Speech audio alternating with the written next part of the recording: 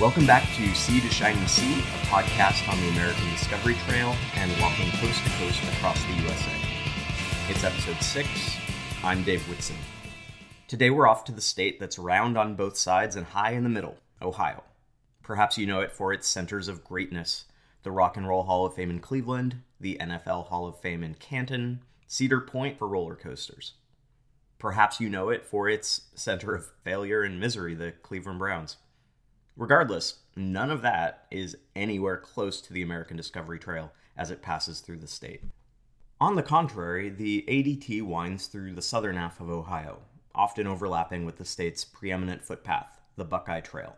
And if, like me, you're unfamiliar with Ohio as an outdoor lover's paradise, stay tuned. You're about to have your eyes opened very wide. This episode features 3 guests. The first 2 speak to the ADT's approach through Ohio. Don Burrell is the ADT's state coordinator for Ohio. Based in Cincinnati on the far western section of the route, he offers insight into the broad brushstrokes of the ADT and some key highlights to target. To get more specific into the trail, I then speak with Byron Guy, who supervises the Old Man's Cave section of the Buckeye Trail. If he doesn't get you psyched up to board a plane immediately for Ohio, you might have a hearing problem. Finally, we take a detour from the ADT, veering south a bit towards the Ohio River to Ripley, Ohio. One of the most striking things to me in my initial passage through Cincinnati was Freedom House. Having been largely unfamiliar with the legacy of the Underground Railroad in Ohio, I wanted to explore that more deeply, first on this podcast and then in my upcoming walk. That brought me to Betty Campbell, coordinator of the Rankin House in Ripley, part of a cluster of Underground Railroad sites in that part of the state. While most walkers on the ADT won't get there, though it looks like a very manageable detour, that history is relevant to the state as a whole and is worth exploring in greater detail in Cincinnati at Freedom House. It's a packed, fast-moving episode with Don Burrell on the ADT, Byron Guy on the Buckeye Trail, and Betty Campbell on the Underground Railroad. Hope you enjoy.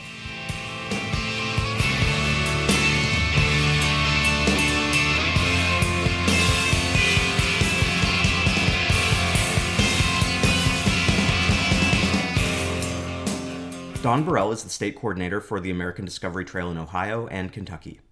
I started our conversation by asking Don about how he got involved with the ADT. Well, I'm actually the third coordinator for Ohio and Kentucky, but it goes back to when the American Discovery Trail crew came through looking for their routes through Ohio. Prior to that time, there was a committee called the Southwest Ohio Trails Association that had organized around, actually in response to the Little Miami Trail that was established on the east side of Cincinnati. That was such a popular trail that there was a lot of demand for a similar trail on the west side. And the county park department came through several years later and established a loop trail in one of their county parks on the west side. And the American Discovery Trail does go through that park. This was happening back, I guess, around 1991 or 92. And it was also somewhat meaningful to me as I had just finished my cross-country bicycle trip in 1991. Okay. So I was a little enthusiastic about the idea of developing a coast-to-coast route. This one is mainly for hiking. However, a lot of people do bicycle the American Discovery Trail as well. That is kind of another issue with as far as my role as state coordinator. I'm still a cyclist, more so than hiking. I've not hiked much at all as far as traveling by foot. But that's how I got involved. At the time, Paul Daniel was our first coordinator. He was a professor at Miami University and a member of Buckeye Trail Association and a number of other hiking organizations. He was active in it, and I guess until he retired from Miami University. The second was Pat Hayes, who lived in the area. He was also a Buckeye Trail Association member. And he took over, and then I took over in 2012 when Pat moved out of the region. So that's kind of the background about how I got involved with it. That's great. My exposure to Ohio has been pretty limited. I passed through Cleveland and Canton once a number of years ago, and then I was in Cincinnati in August to start walking the American Discovery Trail along the southern route, so I had one day in Ohio. So I don't know too much about the state, and I'm sure that's true for a number of other Americans. Given your experience, what are some things that every American should know about your state, Ohio? Well, particularly as far as American Discovery Trail route goes, it does follow the Buckeye Trail for the southern part of the loop. Climate is moderate, can be very humid. That can be an issue. There's a variety of topography. The southeastern part of Ohio is fairly rugged. In fact, there's an area called the Little Appalachians because of the topography there. And the ADT goes through that area. So there's a fair amount of farmland, particularly once you get more to central Ohio and the western Ohio part. Before you get to Cincinnati, it's going to be mostly farmland. And again, in eastern Kentucky, there's a fair amount of coal mining history involved. There's not too much mining left, but there was a lot of strip mining in that area. And there's a number of communities are trying to promote some interest in that history. And that's probably one of the things you can find if you poke around some of the towns that you hike through. Is there anything else that stands out to you as you look at the trajectory of the American Discovery Trail through Ohio in terms of highlights and things that walkers should keep an eye out for? Yeah, there's a number of attractions, I think, along the route. One of the nicest attractions, I think, is the Hocking Hills area, Hocking Hills State Park. And actually, there are a number of very dramatic geologic features in that area. That's in pretty much the central part of the state. West of that, there's a Serpent Mound, which is an Indian relic. Mm-hmm. That one is in Adams County, and that's close to the trail and very much worth taking a look at.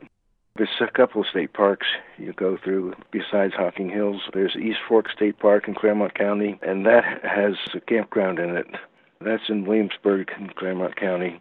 So you go through the town, and then if you're going east to west, you hike up the hill into the East Fork State Park on a trail. They built a trail up into the park from Williamsburg. And I guess I should point out, the trail is part of the bike route.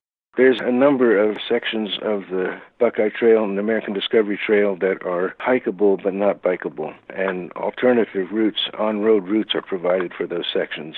And that comes to mind because when I mentioned East Fork State Park, that has a loop hiking trail through it that the American Discovery Trail follows. And so you've got a choice there of taking either that loop route around the lake or from Williamsburg following the trail up into East Fork State Park. I guess another highlight is where the trail splits to the north-south routes. That's west of Cincinnati, very near the Indiana border in Elizabethtown. And there is a sign there that designates that split, the trailhead there. Yeah. Those are some of the highlights. Before you come into the city of Cincinnati, you'll hike through a planned community called Marymount, which has sort of an Old English flair to it. It's a very attractive area, and of course it has businesses and support services available there, and of course Cincinnati itself. Anderson Ferry, I think, is also a highlight. It's one of the things we've made an effort to incorporate into the trail, and I think it's probably a memorable feature for people who have hiked it. Yeah, I enjoyed that little trip back across the river. Can you talk a little bit more about that decision? Because I thought it was interesting at the time that the route pops over into Kentucky for a little while and then comes back over along the ferry. What's the thinking there? The idea was to add another state. And I think that's turned out to be a popular decision. You can actually hike in all three states in one day if you got a pretty good pace. But if you left Cincinnati, you could go through. It's only about 8 miles in Kentucky to the ferry, and then probably another 12 miles it's more than 12 miles to Elizabethtown, but it can be done.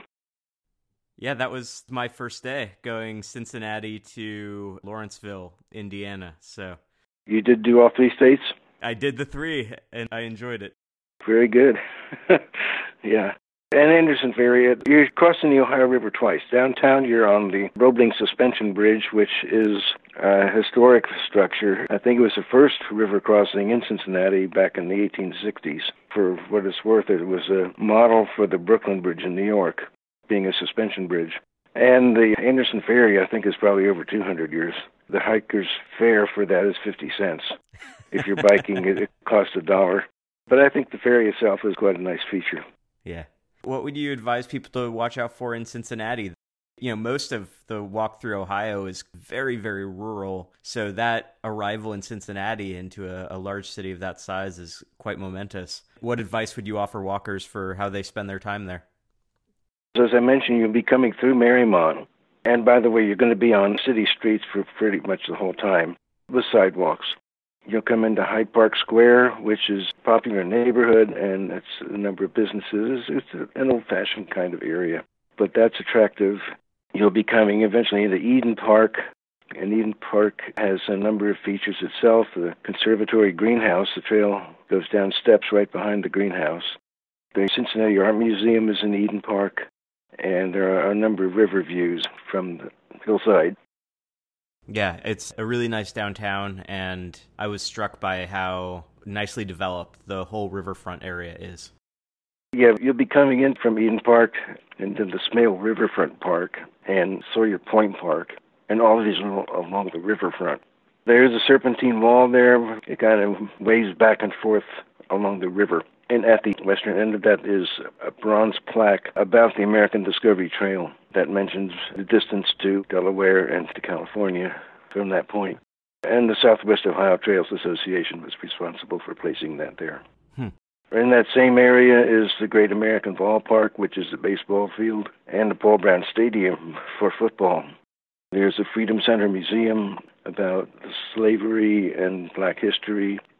If you go up into town around 5th Street, you'll find Fountain Square, which is pretty much the center of downtown Cincinnati and a popular gathering place.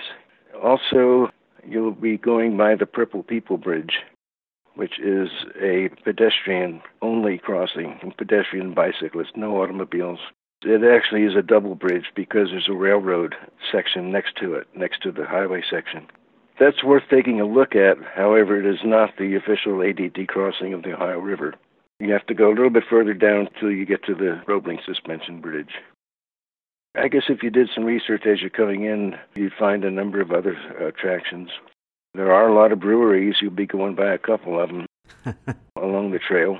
That seems to be a very popular thing, I guess, all around the country now. Yeah, I hear breweries get brought up as a destination in many of the places along the ADT. Yes, right.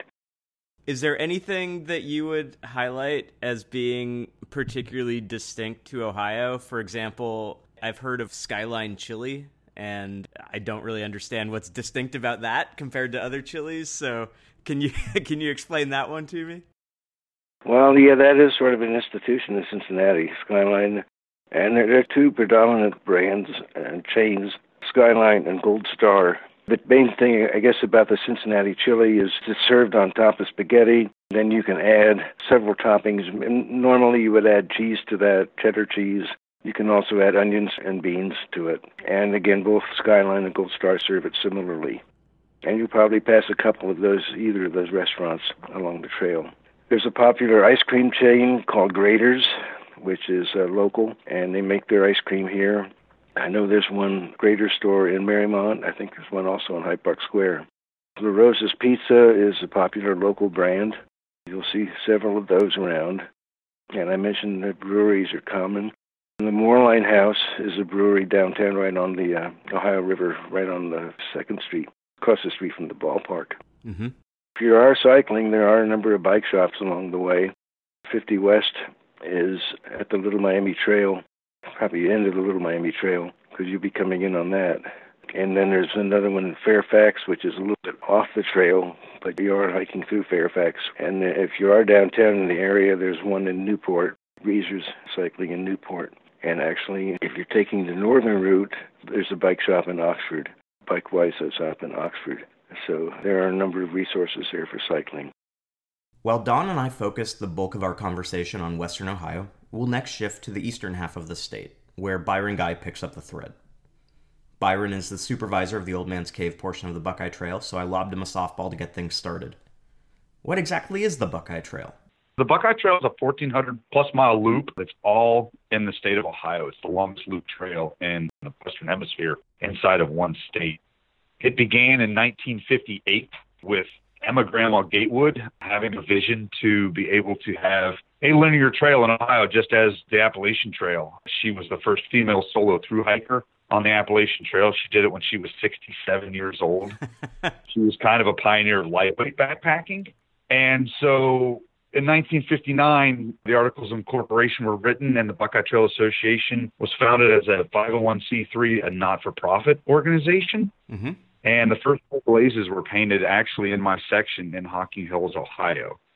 From there, it's grown up the western side of the state, connecting the Little Miami River National Recreational Trail to Defiance and Napoleon, kind of the Maumee River watershed, where the canals came up and down the western side of Ohio. And then from there, we crossed over into eastern Ohio just to connect it to make it a loop. And we ended up in Cuyahoga Valley National Park, which is the only national park in the state of Ohio. We ended up in Wayne National Forest, which is the only national forest in the state of Ohio, and a couple other neat places in between I can get to later. But for the majority, it's a way to connect Ohio. We go through 49 out of the 88 counties in Ohio. We go through very neat towns. We go through very unusual geological areas, extraordinary anthropological areas, specifically where the ADT is concurrent with the Buckeye Trail, and also the North Country National Scenic Trail. So not only is it the longest loop trail, it's also the longest national scenic trail, the North Country Trail, and it's also the longest path in America, which is the American Discovery Trail. So you kind of get to run for your gamut here in Ohio. It's amazing just learning that much about it from you. It seems like one of the best kept secrets in America that more people don't talk about the Buckeye Trail as a great outdoor walk. A lot of people have the dream of being in the mountains and having unheralded views of the Appalachian mountain basins. And it's not so much that it had started out like that. And over time, it's continuously grown off trail where it started out a lot on road. But now a lot of the people that are hiking it are finding that the road hikes are actually kind of nice. My brother and I hiked the leg from Chester Hill to Parkersburg, West Virginia. It's 39 miles. We have our little challenges, and we went out and did it in one day. We were on road for 39 miles and never saw more than a dozen cars. Yeah. So where it is, it's very remote as far as being on road, but people just can't comprehend that a trail can be how many different multi-surfaces. And it's not anything against those people that want to hike linear trail like that, but sometimes it's nice to get out of the woods and to crane your neck, not have to deal with spider webs. Yes. And not only that, it gives you the opportunity to get into some of the neat areas in Ohio. For instance, Vincent, Ohio, which is basically a halfway point between Belpre, Ohio, and Chester Hill, is the home of the Vincent rifle, one of the most famous rifles in the world. It helped change and shape wars. So that's kind of one of the things that you'll discover on the American Discovery Trail. Can I ask a really stupid question? Sure. What's a Buckeye? I've heard Buckeye for years, associated with Ohio State football, but it occurs to me now in this moment, I don't have the slightest clue what it is. A Buckeye is the fruit of a Buckeye tree. It's a nut. Okay. A lot of people call it a useless nut because it really doesn't have any purpose.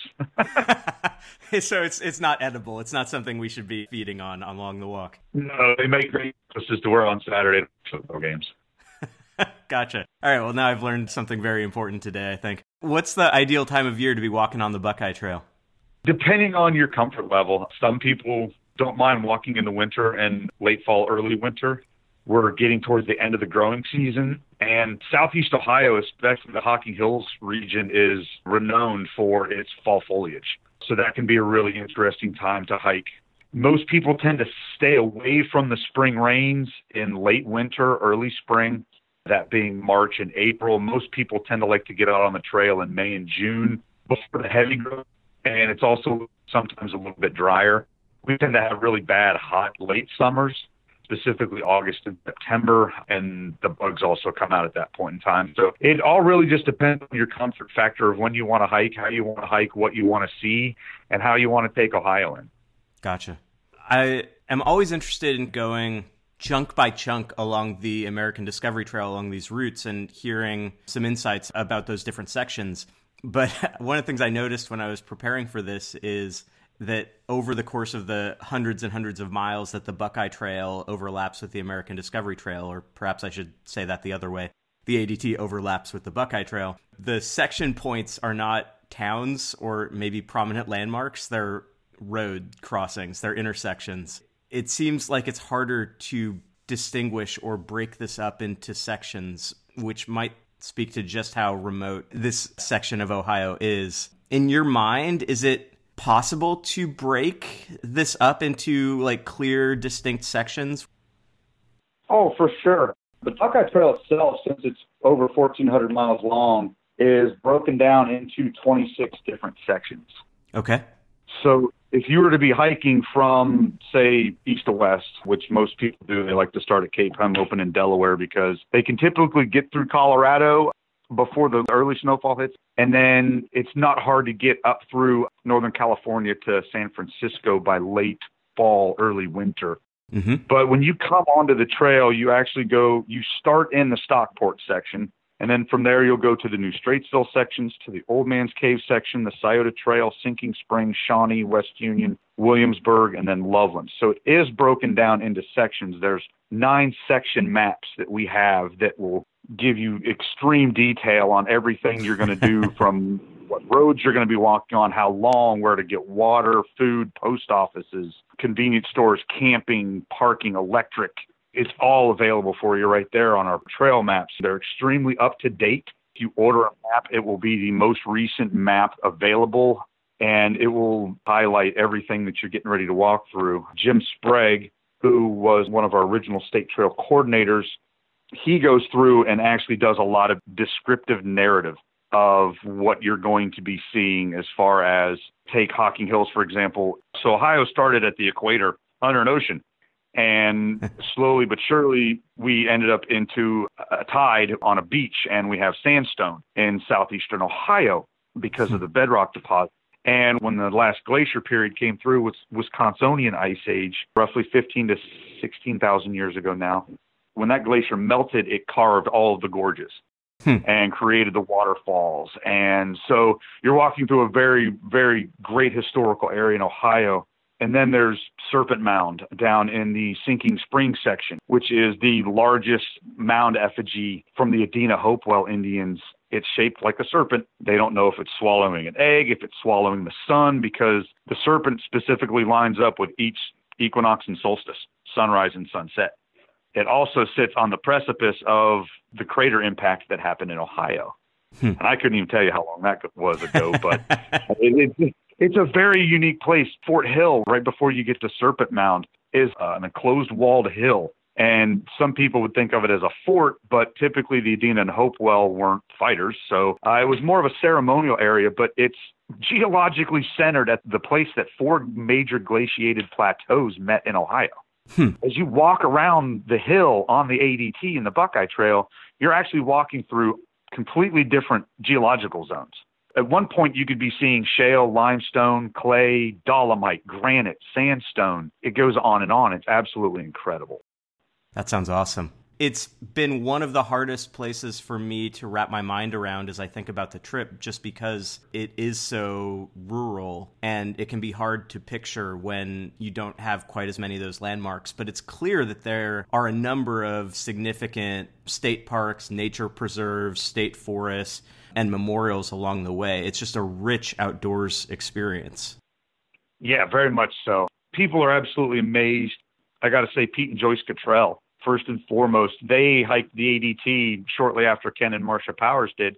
Mm-hmm. And they loved Ohio so much they came back and hiked the Buckeye Trail. The whole thing? The whole thing. They did it for our 50th anniversary 10 years ago. My brother and I were very fortunate enough to get to know them personally and perform trail magic for them and all sorts of fun stuff. Jerry and the late Karen Bowerman, they came through on the American Discovery Trail. Karen was so impressed with the Buckeye Trail and the hospitality that she received in Ohio that she actually cried when she had to leave. She was not happy she wasn't going to be following Blue Blazes anymore. So a lot of people don't think of Ohio like that. It's flat, it's cornfields, it's cows, it's what it is. But the diversity in southeastern Ohio and southern Ohio that the hiker gets to traverse is out of this world. I consider it second to none to a lot of the trail hikes that people will get to do in most of America. As I've read about it, the place that stands out is where you happen to be based, Hocking Hills, Old Man's Cave. Could you tell me about it? It was Emma Grandma Gatewood's favorite place in all of Ohio. It's home to the actual Emma Grandma Gatewood National Recreational Trail. Some of the most incredible rock features anywhere east of the Mississippi, up to and including the largest natural rock shelter east of the Mississippi, which is Ash Cave. And great little historical fact about Ash Cave is the reason it was called Ash Cave was there was a large entrenchment. It was about 150 feet long and about 3 feet wide. And it was a tribal council fire for the local tribes that inhabited the area, the Shawnee, the Delaware, so on and so forth as far as Indians are concerned. And a lot of the original chiefs that most people learn throughout history, Chief Tecumseh, Chief Leatherlips, Chief Pontiac, they would all meet in this cave, and Chief Logan, and they would hold tribal council in this cave. And so it was a very, very interesting place. When the first settlers came into Ohio and found this, there is a rock that sits at the mouth of the cave, and it's known as Pulpit Rock. And when you're standing on the rock and you're talking in a normal voice, everybody in the entire cave can hear you. It's absolutely amazing, and it's a wonderful waterfall. That's one of the fun places to hike in the winter. We call them beehives, where the conical shape from the water splash creates at the base of a waterfall during freezing temperatures. It can reach upwards of 90 feet to 100 feet tall. So very impressive. Cedar Falls, which got its name because the first settlers thought that they were cedar trees, not eastern hemlocks, which aren't really good for much of anything. So that didn't happen. It's by far the largest volume of water of any waterfall in the state of Ohio. Absolutely incredible after spring rains. Very unique and interesting place. And then so on and so forth up the gorge. You get to Lower Falls, which is absolutely spectacular. The basin at the base of the gorge, when you finally get to the lower gorge level where Old Man's Creek goes out to the confluence with Queer Creek, it's absolutely spectacular. And then you climb up into Old Man's Cave, which was actually inhabited by an old man. His name was Richard Rowe. He was given permission by the Shawnee Indians to live in the cave. Not too many white people inhabited southeast Ohio at that point in time. So he got to live there. And one frozen winter, as lore goes, he and his hound dogs were down on the pool of Old Man's Cave Falls, and he was trying to break the ice open with the butt of his rifle, and it went off and it killed him. Oh, my God. So the spooky factor is sometimes at nights you can still hear his hound dogs bailing because their owner had passed away there at Old Man's Cave. And nobody knows where he's buried. There's lots of interesting places, that people talk about, that they have their own ideas and stuff like that. But you also have Devil's Bathtub, which is a really neat feature. It was one of those things where people would say, that hole leads straight to Hades. It's one of the neat features of the park because it's a falls that goes into an actual tub basin before it fills up and then goes into another falls. And the turbulence inside of it from the quartz, which is a harder rock mineral coming down and flowing into the bathtub, it's constantly churning in there, and it constantly gets deeper and deeper and deeper every year. So it's still growing, and you actually can't get out of it if you fall in. They have to come perform rescues on people that fall in it quite regularly sometimes. So not to be advised to get too close to the bridge to look over top of it. And then, of course, you get to Upper Falls, which is the most pictured waterfall in all of the state of Ohio. It's got the Grandma Gatewood Archway Bridge over the top of it, very scenic. And you'll notice the further up north in the gorge you get, the shallower and shallower the cliff walls get, because you're actually getting to the headwaters of where Old Man's Creek started carving down into what is now known as the gorge, and where the glacial melt started that area. So really neat place to visit. And like I said, the views from some of the gorge overlook trails in the fall time are second to none to New England and upstate Michigan. We have a very large tourism industry at Hocking Hills. It can host, typically the Hocking Hills Tourism Association estimates numbers between 1.5 to 2 million people a year. And it's a free park. So that's one of the big draws to the area. So if you do hike through, I highly recommend coming in, getting a site at the campground and spending a day or two so that you can get up in the morning and actually hike down into the gorge when it's less crowded. We can see upwards of 35 to 40,000 people in the daytime there. That's good to know. Moving away from some of the natural areas, again, it seems very rural following the Buckeye Trail through this section. Are there 2 or 3 particularly notable towns along the way that you think are worth spending some time in? Oh, for sure. Either of the little cities of the Black Diamonds that you do pass through, Shawnee, which is the headquarters of the Buckeye Trail Association. Okay. Definitely spend time in there at the Tecumseh Theater. It's a restored historical theater. It's actually the first place the Harlem Globetrotters played basketball in Ohio. Believe it or not, that was on the second floor. Wow. They actually played on the floor in the theater. But it was an internal order of red men, and it was also where mining union labor became introduced into Eastern America in the Midwest. Before then it was, every man for himself. They could pay you any wage they wanted to. And it actually caused the miners revolting and starting a fire in the mines, which to this day still burn. On certain days, you can still see some of the vent pipes coming from the coal mines where they're still smoldering. in some of the old mine shafts. And so it's a great historical feature as far as that goes. Not to mention, there's a great C-store there. It's a convenience store. Sorry, I talk like a thru hiker too much sometimes, and people don't know what I'm talking about. So yeah, it's a great resupply point. Milford, Ohio is probably going to be one of the better cities that you do actually hike into and out of. It's known as the Junction. There's 22,000 miles of hikeable, bikeable, and paddleable trail converge in Milford, Ohio. So not only do you have the Little Miami Riverway, which can take you to the Ohio River, and then, of course, on down to the Mississippi, blah, blah, blah. You have all three trails that converge right there at that point before the North Country Trail goes north with Buckeye Trail, and where the American Discovery Trail actually leaves and goes to Eden Park. But as far as Milford goes, there is an outfitter, Roads, Rivers, and Trails, is in downtown Milford, Ohio. You have microbreweries, you have farm-to-table eateries, you have historic inns, so on and so forth. I think my other favorite town to hike in Ohio, specifically on the Buckeye Trail, is Stockport. Okay. The historical mill, tavern, and inn sits and looks directly over top of a beautiful Lowhead Dam and lock system on the Muskingum River, which is the longest navigable river in the state of Ohio. You can still traverse it from Marietta, Ohio, all the way up north. In fact, we have a stern wheel and paddle wheel festival here in Ohio where they go up and down through the original lock system on the Muskingum River up to Zanesville, Ohio. So it's really neat. And of course, there's obviously plenty of room for resupply in that town. You don't get too close to Logan. You do, but you would have to turn left and actually hike into Logan into a couple spots. But Logan is a wonderful place for resupply, not to mention you're in the Old Man's Cave section, so you're most likely going to run into my brother and I who are going to help you out. But you've got Walmarts, every fast food place you can think of, Kroger's, Banks. If you need it, we can name it. We have it in Logan, Ohio, up to including a great Chinese buffet. Little known historical fact about Logan, Ohio, it's the home of the washboard. Oh.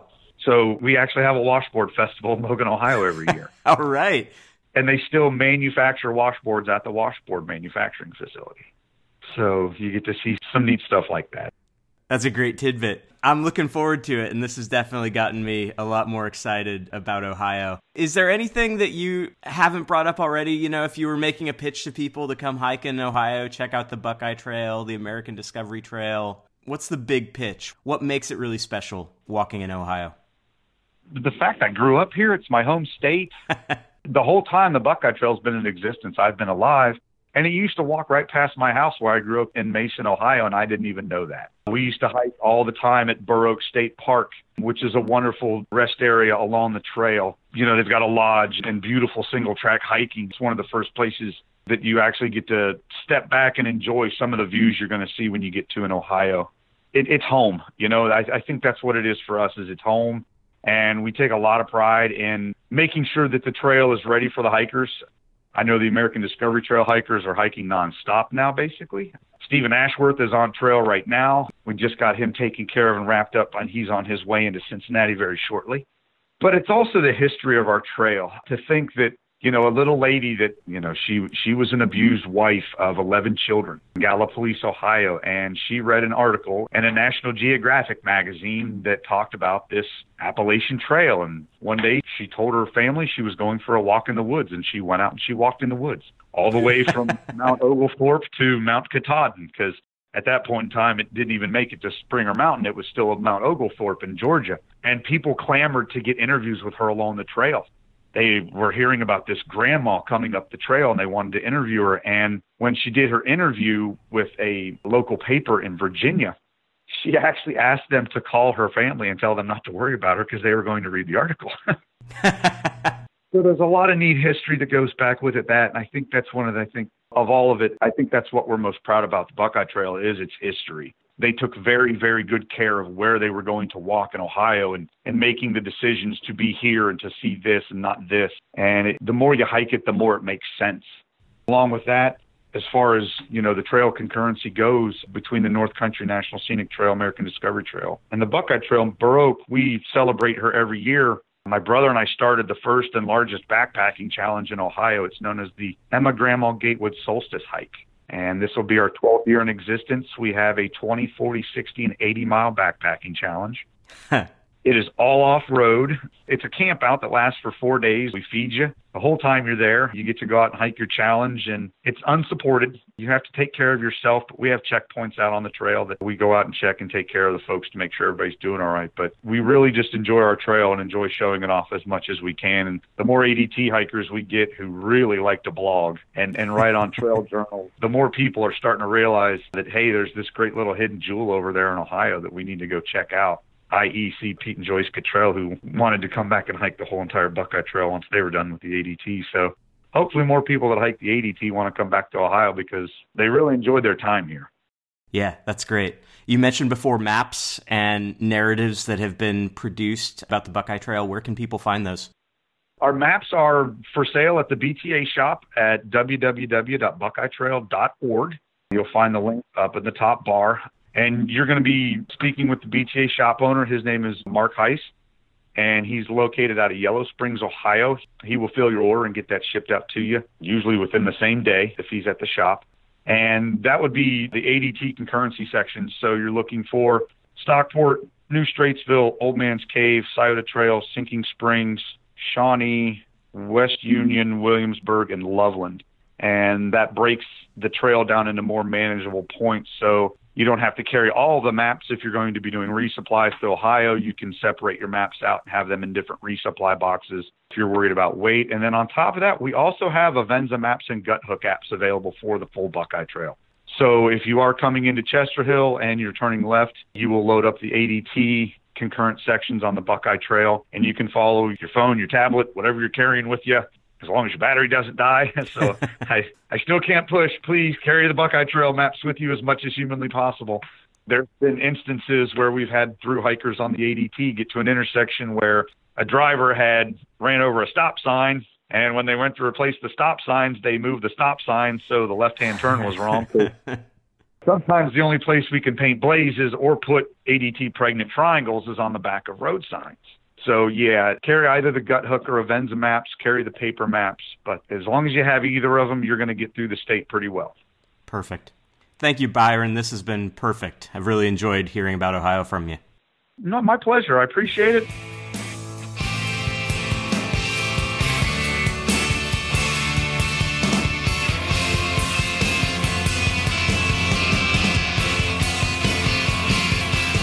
Betty Campbell is the site manager of the Rankin House in Ripley, Ohio, one of the original stops on the Underground Railroad. Thanks for talking with me about the Rankin House, Betty. You're very welcome, Dave. I'm glad to have the chance to talk with you, and let's start with your connection to this. What personally drew you to the work of historical preservation generally, and then particularly in support of the Underground Railroad and the Rankin House? I'm asked that question fairly often, and all I can say is that I grew up in Ripley and grew up around history and have my own personal family history. I'm a direct descendant of the first permanent settler here in Brown County, Ohio, Wow. who settled here in 1794. So history's always just been a part of my life. That's amazing. How would you distinguish life in Ripley, Ohio, given your deep connection to it? What is life like there? We're a small, very small Ohio River town, and we're very proud of our history and our connection with the Underground Railroad. We're fortunate enough that in Ripley, many of the homes, the buildings that were homes of other Underground Railroad conductors are still standing today. They're private homes, but they're still standing, and so we have a very strong 2020 connection to the Underground Railroad.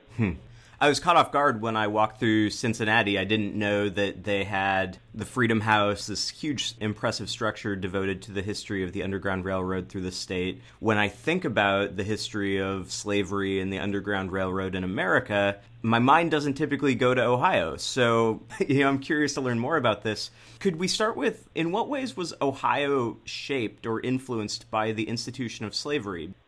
In Ripley, Ohio, and in the state of Ohio, Ripley is located on the Ohio River in one of the most southern points of the state, and we're bordered by the Ohio River and then the state of Kentucky. And Kentucky is the state that permitted slavery, and Ohio was the first site going north, and the goal for most fugitive slaves escaping was to reach Canada, get to another country where our laws don't apply. And Ohio was a free state. Our laws never permitted slavery to exist, and so it was sort of a place to catch your breath before you moved northward. So if someone who had escaped slavery made it into Ohio, was it safer at that point than it was in other places, or were they still in significant risk? Fugitive slaves were still at risk even though they're in the state of Ohio because, as I said, Ohio never permitted slavery to exist, but the laws did not prevent Kentucky slave owners from having the right to come to Ohio, and if they could find fugitive slaves, they had the legal right to capture them and take them back into slavery. So that's why so many people were trying to reach Canada. We'll talk about Rankin House more in a minute, but where has the history of the Underground Railroad through Ohio been preserved? Where's it visible today? Well, there are many places throughout Ohio that are documented as actual stations or sites on what we call the Underground Railroad. And in Ripley, Ohio, we're fortunate to have several. 2 of them are museums and 2 are open to the public, the John Rankin House and the John Parker House, and both have National Historic Landmark status. And that is the highest designation our federal government can give to a historic site. It means the people who lived there and or the events that took place have significance throughout the United States. And 2 of them are in Ripley. And as you travel through Ohio, Columbus and North, Marietta, Cincinnati, lots of other communities also had people, men and women, black and white, who were working as Underground Railroad conductors. So let's talk about the Rankin House specifically. What's the story behind it? Who was John Rankin? John Rankin was Reverend John Rankin. He was a Presbyterian minister, and he was a Tennessean by birth. And once he and his wife, Jean, married, they decided they did not want to raise their family in a state that permitted slavery. So they left their home state of Tennessee, and he moved to Kentucky and served as a minister there for 2 or 3 years. And then we believe he was probably encouraged to move on because he was speaking out against slavery from his church pulpit in Kentucky. And so he arrives in Ripley in January of 1822. He has accepted the call to become the minister of the Presbyterian Church in Ripley, and it's still an active church congregation today. And he and his family live in Ripley for 40-plus years. He and his wife, Jean, end up with a large family of 13 children, and the little house they lived in down in town, eventually they certainly outgrew it, so he purchased a 60-plus acre hillside farm overlooking the village of Ripley, the Ohio River, and the Kentucky Hills. And it's from this location that he is best known. And as his 9 sons become teenagers, they are the ones doing the physical work of moving fugitive slaves from the Ripley locations north to other locations in Brown County, and then eventually they are moved by other conductors on to Canada. Of course, secrecy was paramount when it came to the Underground Railroad. To participate in it would be a polarizing act. It could generate quite a bit of animosity from your neighbors. Was there a point after the Civil War at which Rankin's contributions to the Underground Railroad became public? And if so, how were those perceived? Rankin, he was a cautious, careful man by all accounts, and that's why he and his family were successful. As Rankin was an older man, he wrote his autobiography, and in it he tells us that over about a 40-year period, he and his family aided roughly 2,000 fugitive slaves that passed through their farm setting, their home. Wow. And he also wrote, "I never lost a passenger," meaning fugitives in the care of the Rankin family were never caught by their owners or bounty hunters and taken back into slavery. But everyone knew how Reverend Rankin and his family felt about the slavery issue, because he was speaking out against slavery from his church pulpit. He was writing anti-slavery material that was being printed and distributed, and so it was no secret how Reverend John Rankin felt. His belief was that you cannot own another human being, and he really spent a lifetime trying to put an end to the issue of slavery. What is preserved in the house? If someone visits the Rankin house today, what might they see? Reverend John Rankin's historic house was completed in 1829, and it's a small brick home. It's a story-and-a-half house, and about 4 years ago, the Ohio History Connection, which owns the site, did a major restoration, and a lot of research went into this, and the house is much more accurate today than it has been in the past.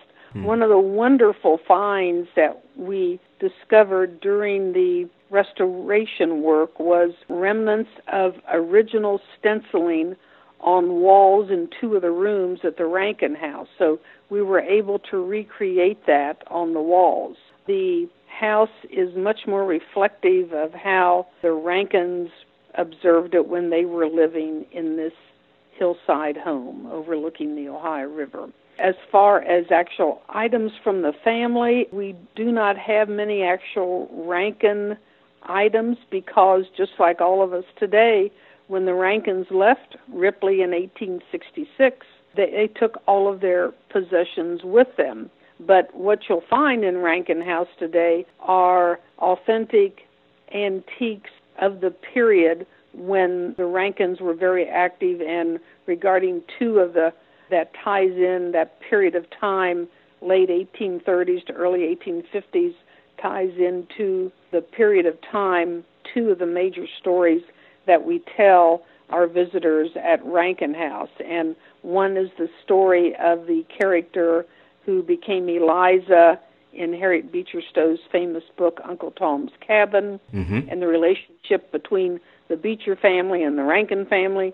And the other one is about a gunfight battle that took place between some of the Rankin sons and Kentucky bounty hunters who were trying to burn down one of the Rankin barns. I read a reference to the relationship between Rankin House and Uncle Tom's Cabin. Could you talk more about what that is? Yes. When Harriet Beecher came to Cincinnati, it was with her family. Her father, Lyman Beecher, came to Cincinnati to be president of Lane Theological Seminary, and they were educating men to become ministers. The Beechers are Presbyterian by faith, so are the Rankins. Some of the Rankin sons even attend Lane Theological Seminary.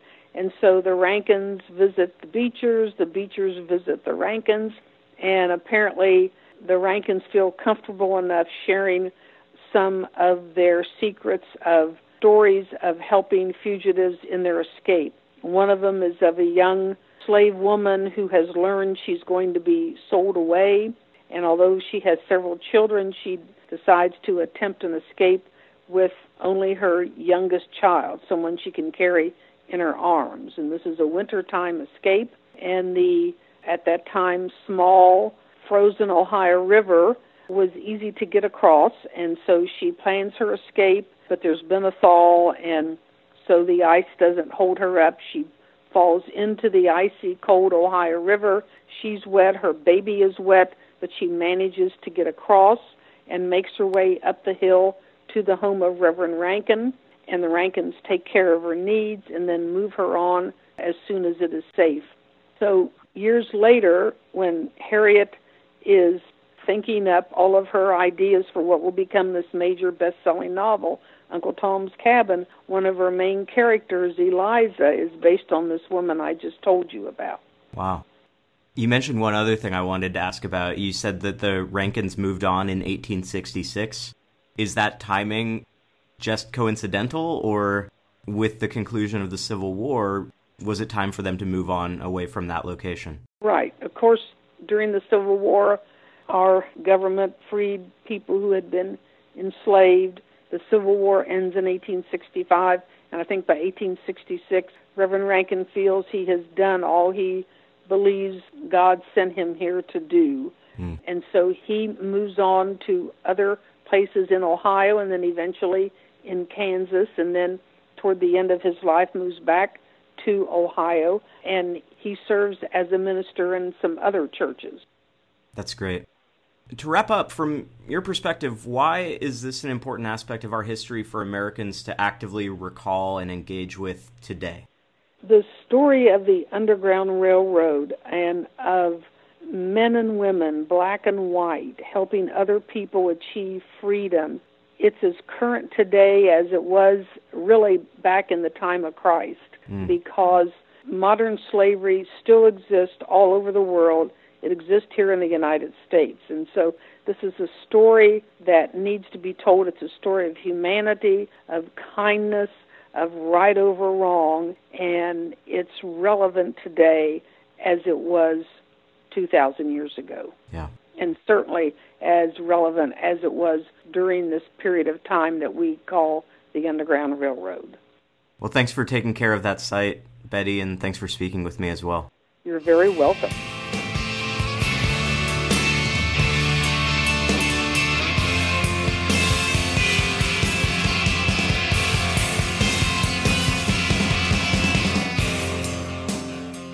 This is the last episode of Sea to Shining Sea for a while. I'm recording this in mid-February 2020, and I'm just about to head back out on the American Discovery Trail, all the way out to Cape Henlopen, Delaware. This time around, I'll follow the ADT as far west as western Nebraska, at which point I'll split off onto the historic Oregon Trail, which I will then follow all the way home to Portland, and then onward to the Oregon coast. If you'd like to follow along, you can find me in a few places. I'll post written accounts on my personal blog at davewhitson.com, WHITSON. I'll also post pictures on Instagram and Facebook. Look for Dave X USA.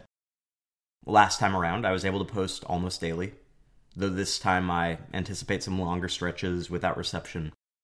Nonetheless, I hope to be sharing a lot from the road. And at some point, once that's all over, I'll be back here to continue my state-by-state progression across the ADT in podcast form. I hope you'll rejoin me at that point. That's all for this episode. Thanks to Don Burrell for speaking with me. You can find him on the ADT's website, discoverytrail.org. Go to the state page for Ohio and Kentucky. Thanks as well to Byron Guy. You can reach him at oldmanscave@buckeyetrail.org. Be sure to reach out to both men for practical advice if you're headed to Ohio. Finally, thank you to Betty Campbell, and consider making that detour out to Ripley to visit the Rankin House, among other historical sites. I'm going to give it a go, and I'll let you know what it's like. You can find Sea to Shining Sea on SoundCloud, iTunes, and Google Podcasts, and on my personal site, davewhitson.com. Thanks as always for listening.